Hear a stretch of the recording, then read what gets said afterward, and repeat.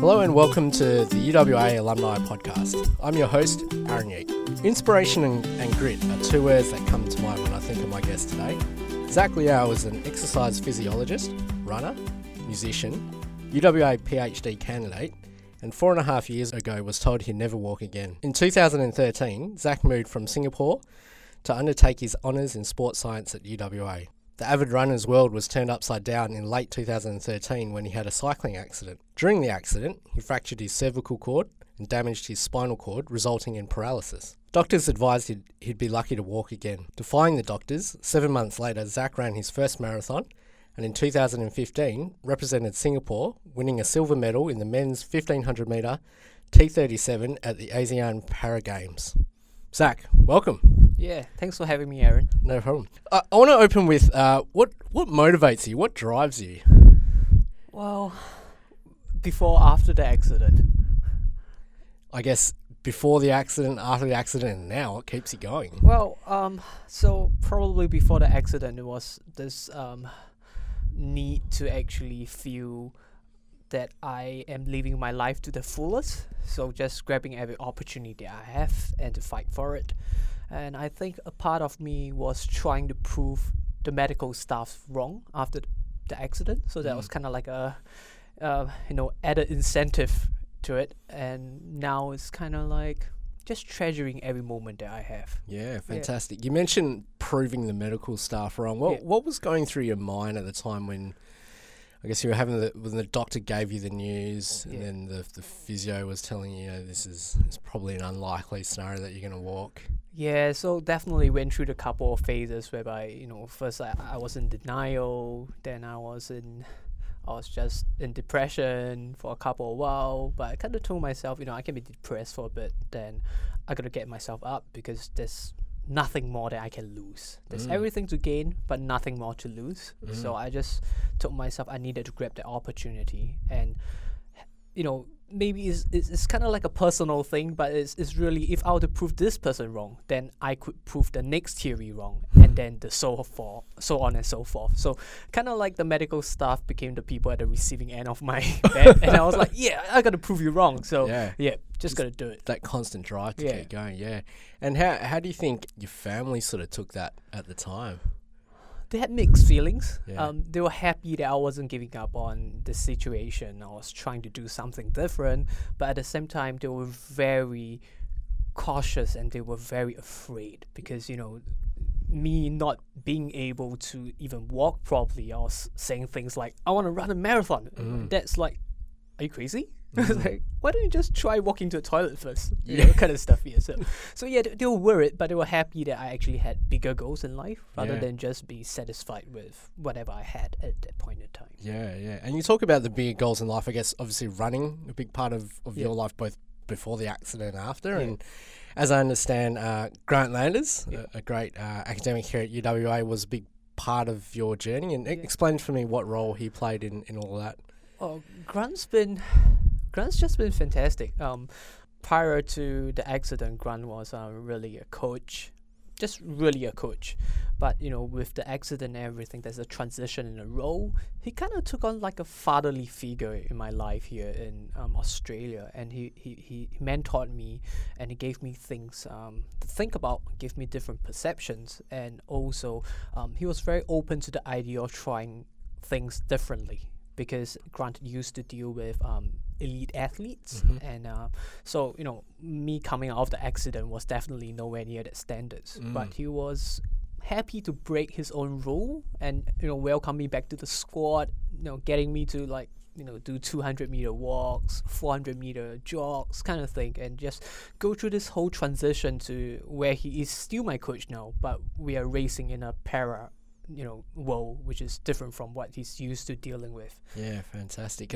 You mentioned sort of that build-up and that support network. I guess one of the things I love about sport is that community and the ability, I guess, to rally around people. And so important. Take me through, I guess, the timeline of what that looked like. How long were you in hospital for? How long sort of that initial stage before you could even walk to the toilet? How long did that take?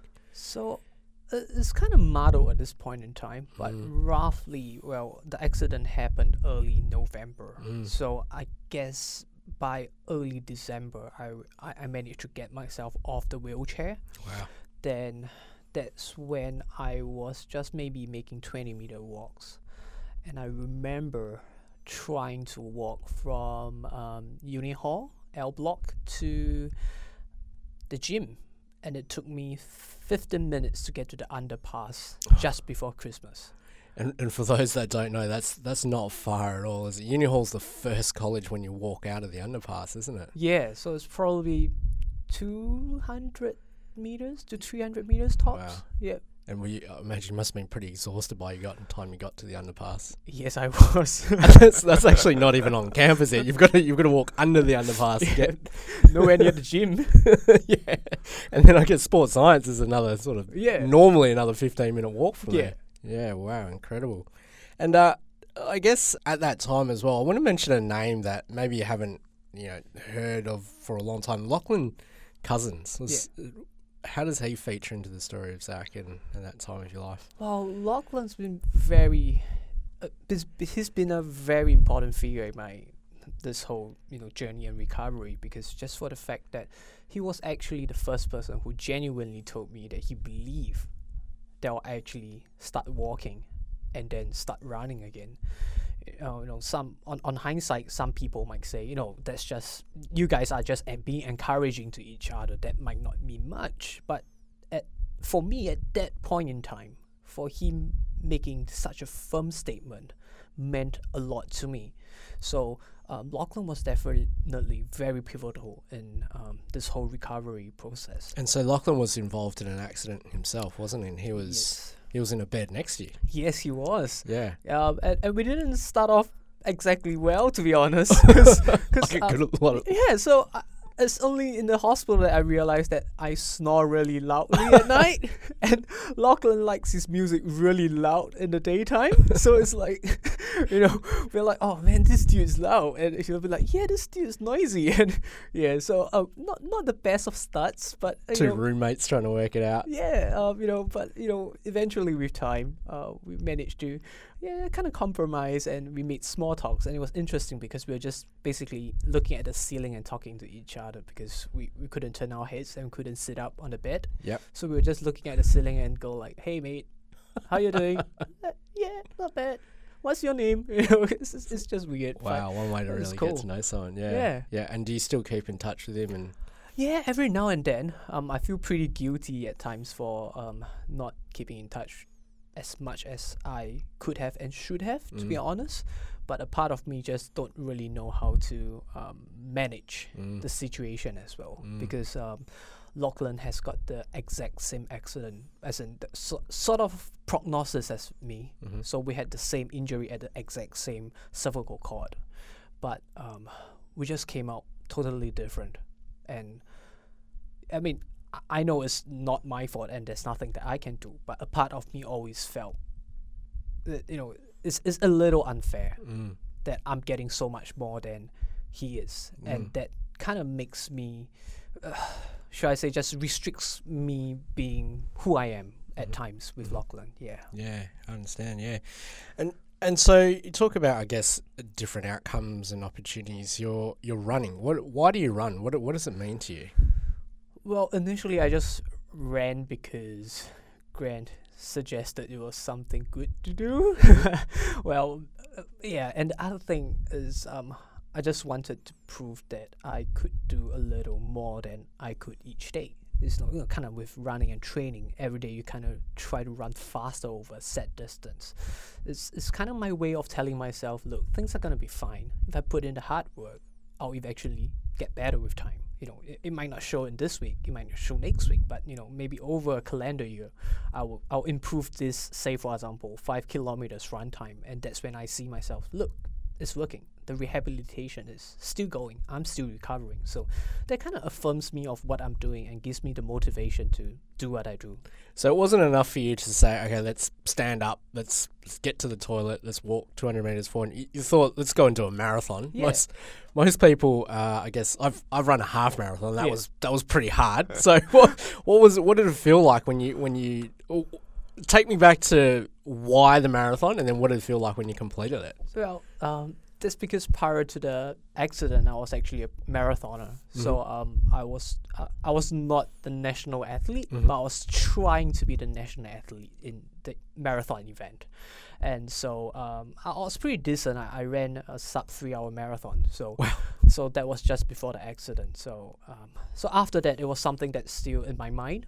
I still felt like I needed to run, and there was days whereby I was laying in my bed, not being able to move. But I actually, in fact, the first couple of nights, I dreamt of myself running, and I was just crying in my dreams because it's just too sudden, right? So that was the first thing that I knew that I wanted, if possible, to complete a marathon. It's kind of like my gold standard of saying, look, life's gonna be all right.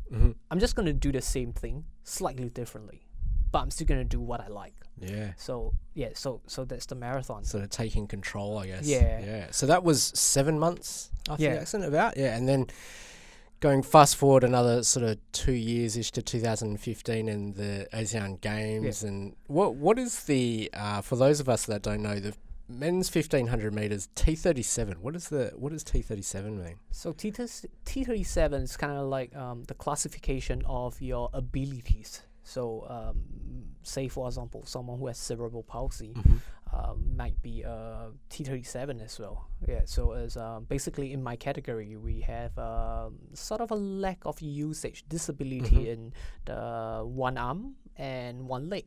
So that's kind of the classification of it.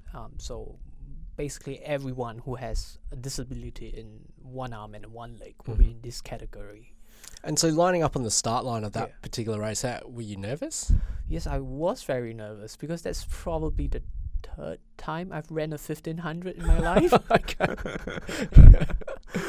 And it was a home crowd, was it? Yes, it was a in home Singapore, crowd. yeah. And you ended up crossing the line, winning a silver medal for your country. Yeah, I so, did. So the crowd must have been going crazy. Yeah, and because that was the first athletics medal at the meet, and that was probably day 3 or day 4 into the meet. So it was a mix of emotions. Like the officials couldn't believe that Singapore has gotten a medal, but at the same time, it's like they were really happy. You know, when I crossed the line, I was asking for the national flag, the Singapore flag, and everyone just went, "Why do you want a Singapore flag?" Like, because I just won, and they were like, "What? You just won?" And, it's just a mix of emotion at that place. So it's amazing. And you've also held a few national records as well, haven't you? 400, yes, 800, and the 1500. Well done. So what does the running career look like now? How did last year go? How's this year going? Oh, last year's been a lot less than ideal because I got to the injury and took me out the whole of the season. So I didn't really race whole of last season. So even Superman gets injuries. I'm nowhere near Superman. Yeah. So this year's it's kind of like just transiting, getting myself back, getting the race fitness back. So I've got a race coming up in May. So that's and in August as well. So May I'll be traveling to Beijing, and August I'll be at Barcelona. So these are the two relatively finalized races for the Are you still, and those are you doing any road racing or anything like that? Yes, I am. So in fact, I'll be doing the HBF half marathon. Oh, great. Yeah, I'll be running with my wife. And is she a runner? She's converting.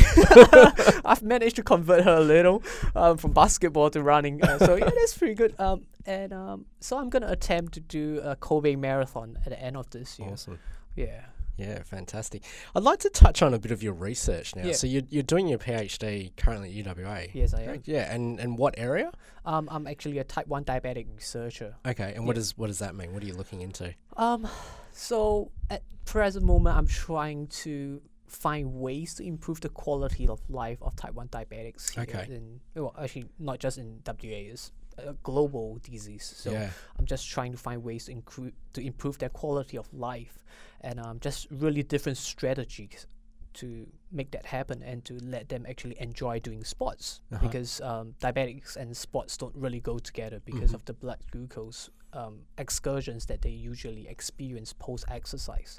So if we can find a strategy to kind of minimize the excursion, then we could actually get more type 1 diabetics to start exercising, which we know has a lot of benefits. Yeah, fantastic. And what made you decide to do a PhD and why this area? Well, initially I was involved in elite sports. That's my honours stuff. But, after my accident, I kind of felt a little more compelled to help more people rather than just, maybe say 2 athletes in the world. Yeah, so I tried exploring into health science, and then my supervisor himself, Paul Fournier, is actually a world-renowned type 1 diabetic researcher.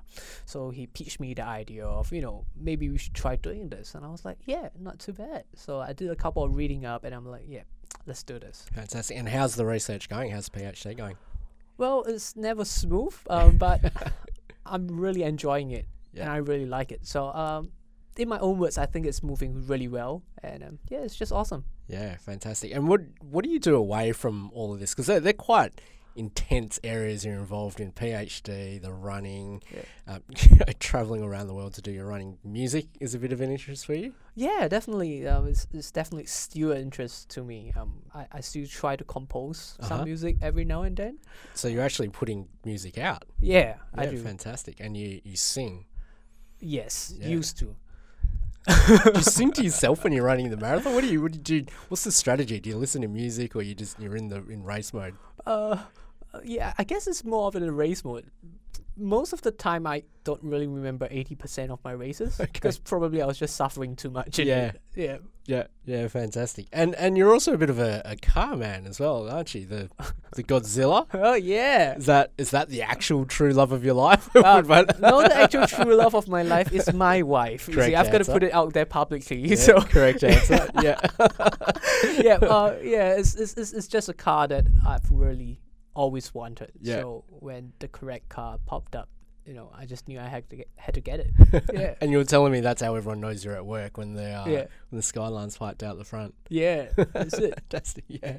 Now I want to ask, being a Singaporean and amazing Singapore food, do you have an indulgence? Is there a favourite food that you enjoy when you go home, or definitely? What can you recommend? Oh man, just go for chicken rice. Chicken rice, yeah. I just can't get enough of it. Yeah, fantastic. I guess we're coming to the close, but I'd like to know what does the future hold for Zac Leow on all fronts, on the running, on the research, and any more singing, cars? Well, in terms of research-wise, I hope that I'm able to stay at WA at least for the next foreseeable future. A reason being, actually, WA is one of the world's leaders in type 1 diabetic research. So that's something that we should be really proud of, and that's where I hope I can continue to contribute in this area. So being in Perth itself is gonna just help propel that cause, and so hopefully someone offers me a gig here. Yeah. And in terms of running, do you see more representative level running, or what direction would you like to take? Yeah, definitely. So Tokyo 2020 is coming up. Yeah. I've always loved Japan heaps, and my sponsors are Japanese, so it's just a lot of incentive for me to get myself to the Tokyo 2020 games. Yeah, definitely. Fantastic. Maybe you can take some chicken rice over with you and introduce it to the local crowd. Oh, they love it. Every time they visit Singapore, they'll be like, Zac, let's go eat chicken rice. I'm like, yep, that's it. Fantastic. Well, we're out of time, Zac. It's been an absolute pleasure. I want to wish you all the best for the future. And thanks, Aaron. Yeah, we'll be keeping an eye on your results. All right, cheers. Thank you. Thank you. Thank you for downloading today's episode. Hope you enjoyed it. Are you interested in volunteering? UWA provides you the opportunity to mentor a student, organise a reunion, or even help at a graduation. Visit our website to find out how you can make a difference today.